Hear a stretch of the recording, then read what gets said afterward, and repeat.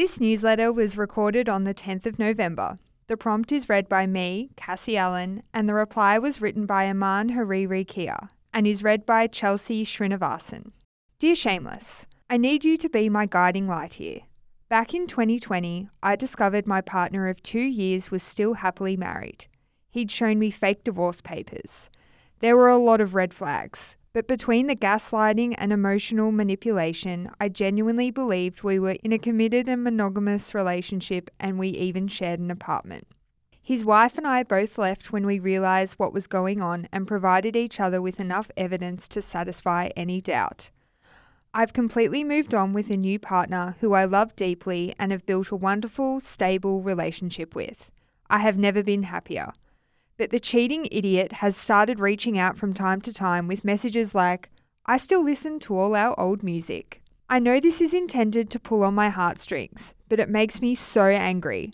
I know he has a girlfriend he has been dating for a year. Each time he sends me messages like this, I want so badly to screenshot it and send it to her and let her know I'm on her side when things inevitably crumble. But I'm conflicted. Am I wrong to want to see his life blow up when I know hers will too? Will I just look wildly unhinged? Is it wrong to watch her go through what I went through without intervention? I have no idea what the right thing to do is.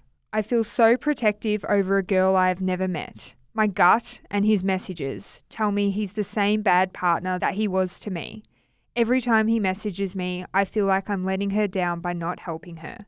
What do I do? Do I play the vigilante and risk blowing up my happy life to save a younger version of myself?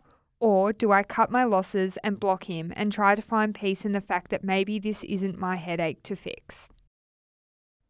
First of all, I am so happy to hear that you're in a new relationship and are experiencing so much well-deserved love and happiness.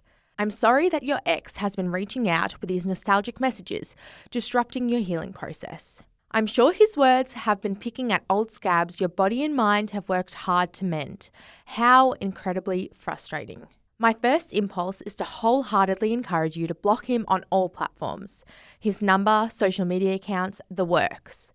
By showing you fake divorce documents, he gaslit you.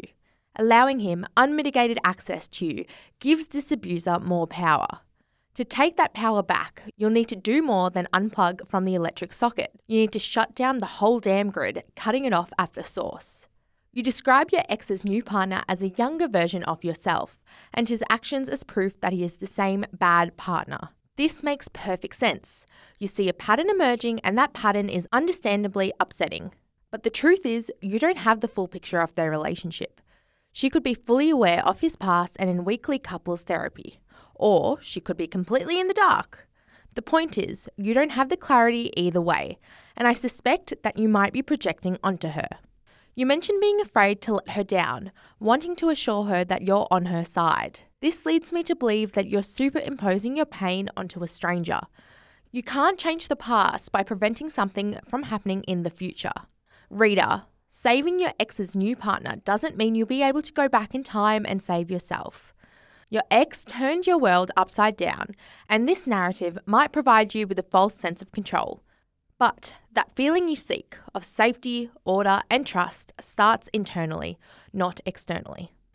I'm not suggesting you forgive and forget, but the opposite of love isn't hate. It's indifference. Additionally, your ex's messages, while inappropriate, haven't crossed the line of infidelity. Again, the two could be in an open relationship or practice ethical non-monogamy. I doubt it, but anything is possible. You don't owe her a warning, especially if that warning has a potential to harm you in the process. Per your own account, nothing good can come from him reaching out. So I must ask, why haven't you already blocked him? You mentioned wanting to cause him the same amount of harm that he will inevitably cause his new partner. But are you also seeking vengeance for your own betrayal? What is the best case scenario, and is there something you're waiting for? I wonder if there are words you've left unsaid, a level of closure you're still seeking, or even an explanation or apology you subconsciously wish to hear. What does your current partner think?